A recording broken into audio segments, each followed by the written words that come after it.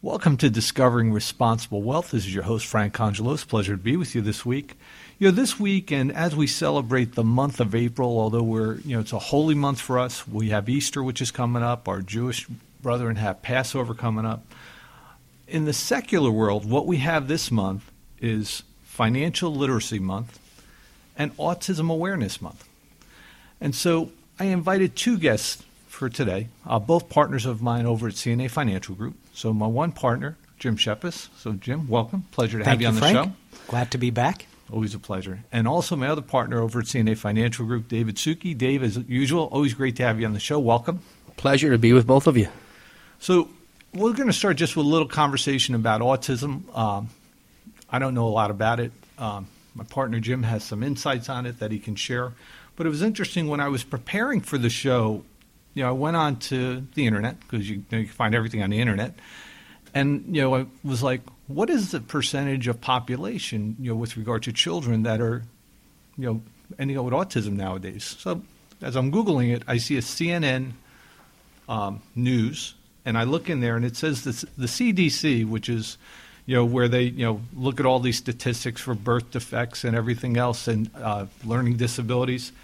2 years ago, it was interesting when I saw this because I was a little shocked. It said that 1 in 88 children born are going to be diagnosed or have been diagnosed with autism. Today, the number is 1 in 68. So it's interesting when I look at that. Where normally you would see something where if it's a development disability or something like that, you would see that things would get better and better the more that you know about it. I'm looking and goes like, why is the numbers getting worse? So it's very interesting and it's very challenging. So as we just take a few minutes as we recognize autism this month and so forth, I know, Jim, you've had some insights over the years. You've worked with people, and so forth that have children. So maybe you could just share some insights, for some of our listeners. Well, my insights go deep because, this is a subject very near and dear to my heart. My almost 22-year-old son has autism, and he was diagnosed when he was about 2.5 years old. Back then, Frank, the statistics, I believe I have this right, were 1 in 10,000. Wow. Back in the early 90s. Wow. The incidents of autism are off the chart. Nobody really knows what that's about. There's a lot of theories. Cocktail inoculations of shots when they're babies is a theory. Environmental is a theory. The real answer is nobody knows. And for parents of autistic kids, sometimes it doesn't even matter because you're just living with what you have.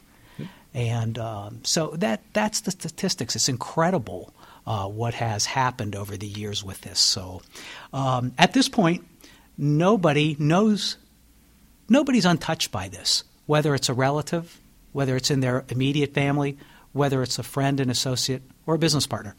I was going to say, well, when you get down to, nowadays it's 1 in 68. It's like, that starts hitting close to home. It's really prevalent.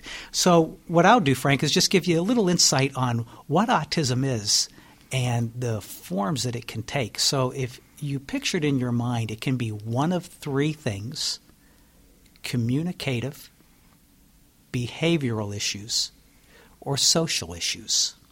So you have three moving parts with autism. And in any of those three moving parts, somebody can be very slight in one of them, more severe or moderate in the other two, or severe in all three, or very slight in all three, or moderate in all three. So you're getting the point. Yeah. The permutations and combinations of how people are affected by this affliction is really a wide spectrum. So nowadays, the diagnosis for autism is actually called autistic spectrum disorder. Back when my son was diagnosed, they called it PDD, pervasive developmental disorder. And then later on you find out that that means autism. So you don't know it immediately. But now they pretty much tell you up front what you have. The best insight that I could offer for anybody that has this in their immediate family or a friend is encourage people to get help for their child really early, really quickly. The sooner you get to this, the more chance that that individual has the opportunity to having somewhat of what you would call a typical life. Mm-hmm. Okay, you'll never be out of the woods completely. You won't. It's just the way it is. But you've met my son. He's fantastic. He really is. He's interned with us. Mm-hmm. We had a blast with him here while he's here. And of recent, and I'm so proud, he got his license. So he's driving. And, amazing. He's Awesome. doing phenomenal. Driver's license, graduated from a 2-year technical college. And if you knew him back then, He's which you working. didn't, It's all and he's great. working, has a job. It's He's phenomenal. on the cusp of being completely independent. And if you'd have known him at 2, 2.5, 3, this boy didn't say a word till he was 6 years old. Wow. He's very smart. And he's a smart kid. So Very smart. there's hope.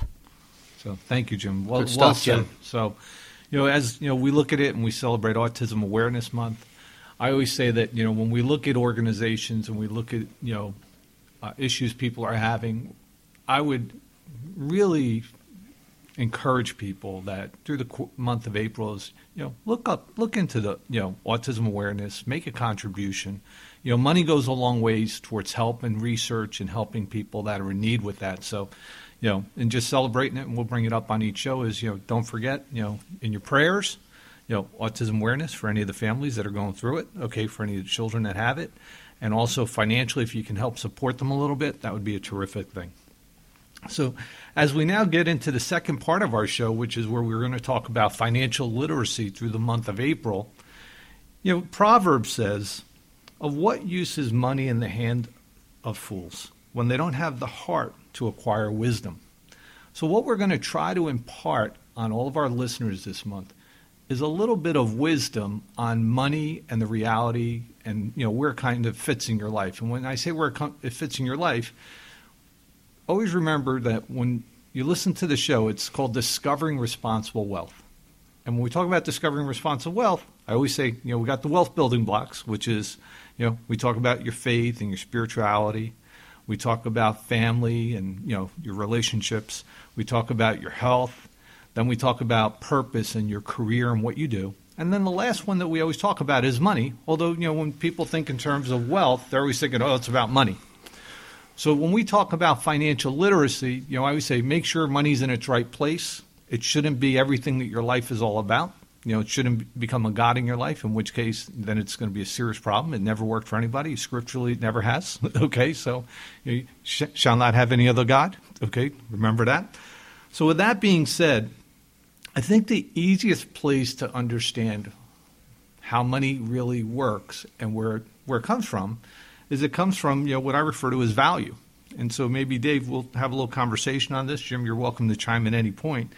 But the reality is that the greater value that someone provides to us, the more financially that's worth to us. So as an example, and I was teaching a class earlier this week, and I said, let's look at it this way. Physicians often have very good incomes, and rightfully so, because the value that they provide to us is I'm sick, I'm dying, I've got medical issues, and I go to them, and based upon their education, their skill sets, their unique abilities, they're able to help me to get back to the life that I want.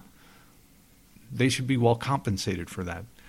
And if I took even a simpler term, if I was in a desert, okay, and I was dying of water, dying of thirst, and it's funny is right now there's this commercial out where these guys are walking through the desert, and all of a sudden, I'm not sure. It's a car commercial. It's a car commercial for Fiat. Yes. It's Fiat 4-door. Yes. Okay, this is not a commercial for Fiat, although it is an Italian car, and I am Italian, so so much the better.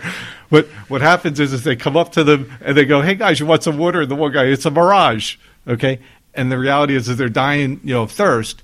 And here's a way to look at this: if I'm in a place where water is abundant and it's all over, and somebody offers me water, it's no big deal. So it has little value to me at that point because it's in abundance. However, when I'm in the desert and there is no water to be found, how much would I pay for it? I'd pay everything for it if it would, So that's really what we're looking at. So with that in mind, we always say that the best investment you could ever make is the investment in yourself. So maybe, Dave, at this point, I'll let you kind of pick this up and just talk about what we mean by that, as it relates to, creating wealth, the investment in ourselves and so forth, and just share some of your thoughts on it, because you and I have worked together a long time. You've heard me teaching classes on this, so. Yeah, Frank, I have, and I'd be happy to speak about it for those that are listening. If you sit and realize that, where did stuff come from? Where did that bottle of water that's you're drinking come from? Where did the microphones we're talking into come from? Where did the lights come from? They came from people's value creation. Human beings creating value in some aspect that we now are surrounded by in every moment of our lives. Where did your smartphone come from? So the thing you start to realize is value, money follows value, right? Always has. Always has. And the more powerful your creation of the value, typically, the more wealth that's driven from it. And the wealth can be in a lot of areas, as we talk about, right? But that's really true. I mean, you can have it in relationships, you can have it in your business, and we see it. Obviously, we deal in the financial marketplace. We see it all the time. The wealthiest people we see typically have created the most value in something that they're doing, right? And so I would add this. I learned this a few years back, which is trust times value equals wealth. Good point.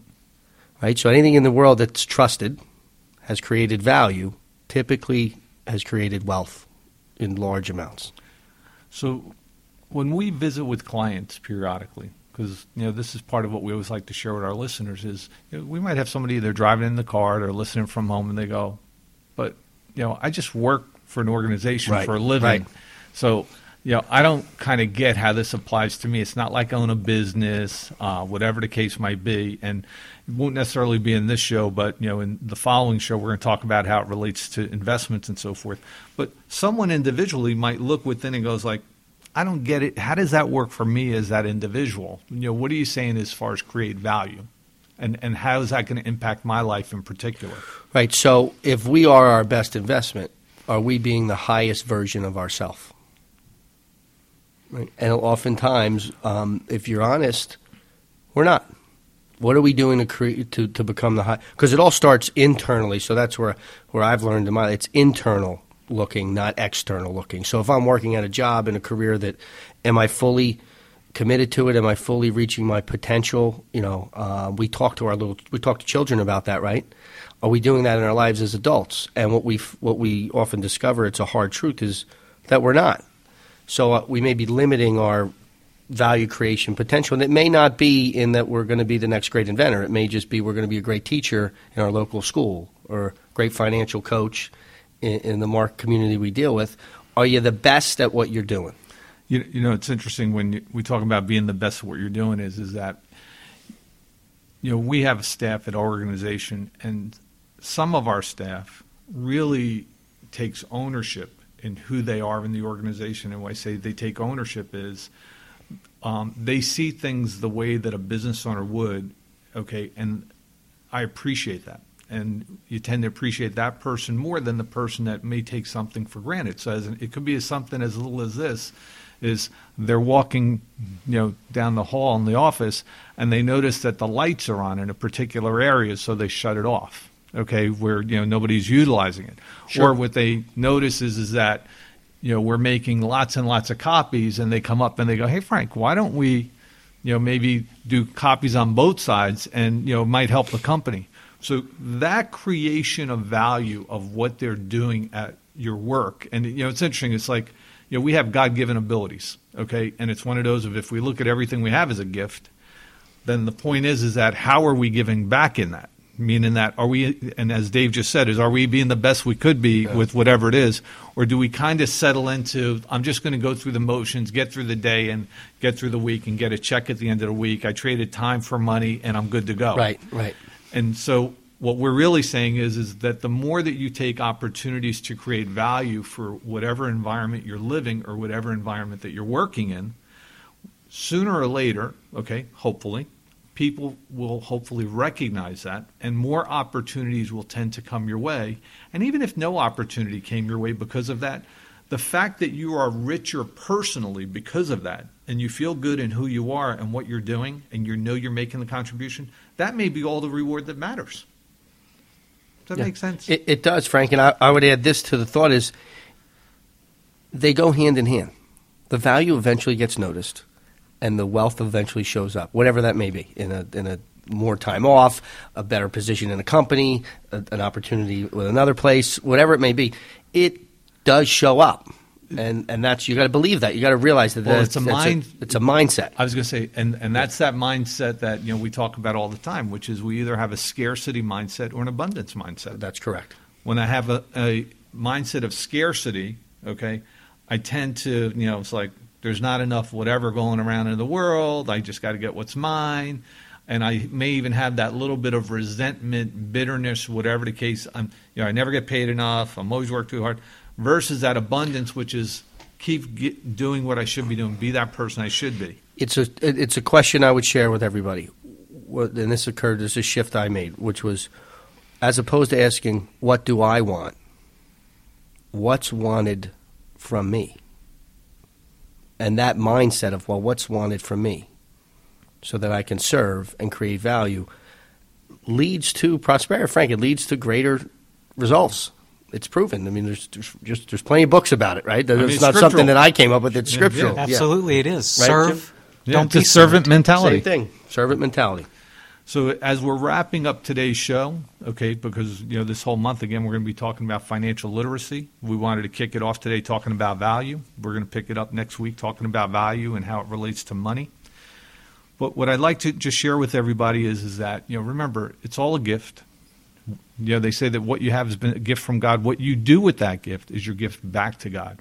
So that being the case, I'd like to thank our guest today for being with us, our partner Jim Shepis. Jim, thanks for being with us today. Thanks for having me, Frank. Dave, as always, thank you for being on the show. Thank you. And for all of our listeners, this is Frank Angelos. You've been listening to Discovering Responsible Wealth. If you have any questions, you could write to us at the Institute of Responsible Wealth, 2431 Atlantic Avenue, Manasquan, New Jersey, 08736, or email us at info@iofrw.com. Thank you and have a blessed week.